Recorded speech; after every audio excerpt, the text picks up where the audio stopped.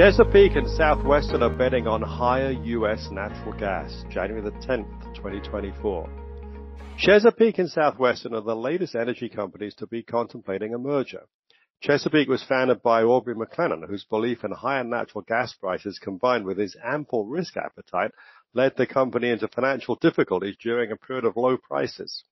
In 2016, he was indicted by a federal grand jury on charges of conspiring to rig bids on oil and natural gas leases. The following day, McLendon died alone in a fiery car crash. Chesapeake ultimately filed for bankruptcy in 2020 and emerged with reduced debt the following year. The U.S. natural gas story is about growing LNG exports. By combining, Chesapeake and Southwestern would be America's biggest natural gas producer. The opportunity can be seen in the futures curves for the three regional benchmarks. Because natural gas is difficult and expensive to transport across the ocean, huge price discrepancies can persist for years until liquefaction and regasification infrastructure can be built in the appropriate places to allow for increased trade. U.S. natural gas is very cheap, at under $3 per million BTUs. 13 billion cubic feet per day is our export capacity because that's how much can be chilled and loaded onto specialized LNG tankers. But the discrepancy is so wide that it's driving the construction of additional capacity. The U.S. Energy Information Administration expects North American LNG export capacity to double by 2027. Given the several years construction takes, this is more than simply an economic forecast. Many projects have already reached final investment decision, or FID, meaning financing is lined up and they will be built. By adding in probable projects to those that have already reached FID, Wells Fargo sees 17 billion cubic feet per day of new U.S. capacity by 27 and 24 billion cubic feet a day by 2030 for 38 billion cubic feet per day of total U.S. export capacity.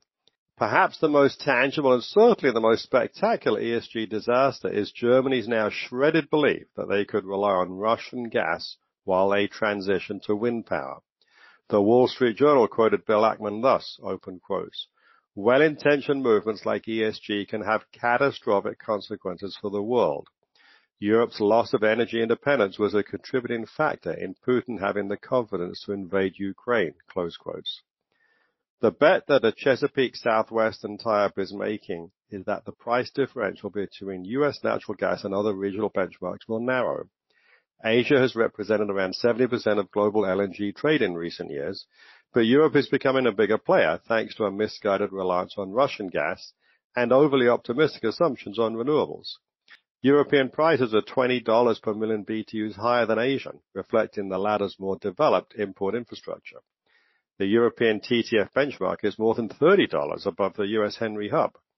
It costs around $2 per million BTUs to ship LNG from the U.S. to Asia, add in a $3 fee charge for liquefaction, and that still leaves a substantial price difference to support increased global trade. The long-term price curves for natural gas futures suggest that increasing U.S. LNG exports won't be that impactful. This seems wrong.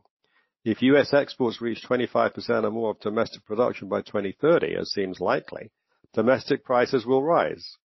The market is not pricing in any narrowing of the differentials between the Asian and European benchmarks, which are where the buyers are, and the U.S., which is bringing more availability online. Some may doubt Europe's long-term appetite for natural gas. It is the region most committed to reducing CO2 emissions, although much of their recent success on this has come from ruinously high energy prices, forcing industrial output lower. German companies are relocating manufacturing out of Europe, including to the U.S. But European energy companies aren't behaving as if global LNG gas demand will disappear. Shell recently signed a 20-year contract to buy Canadian-sourced LNG from a new export facility in British Columbia. The Sea Lims project isn't expected to be operational until 2030. And while Asia is geographically the obvious destination for these exports, if the European premium sustains, it won't be hard for Shell to redirect their purchased LNG to other buyers. Chesapeake and Southwestern are motivated by the likely upward pressure on U.S. natural gas prices growing LNG exports will cause. They're probably also aware that as relatively high-cost producers, they are vulnerable to some more efficiently run competitors. The bet on higher natural gas prices looks like a sound one. If completed, the Chesapeake Southwestern merger will represent a pure-play bet on growing U.S. LNG exports, something that's also good for the midstream energy infrastructure companies that make it possible.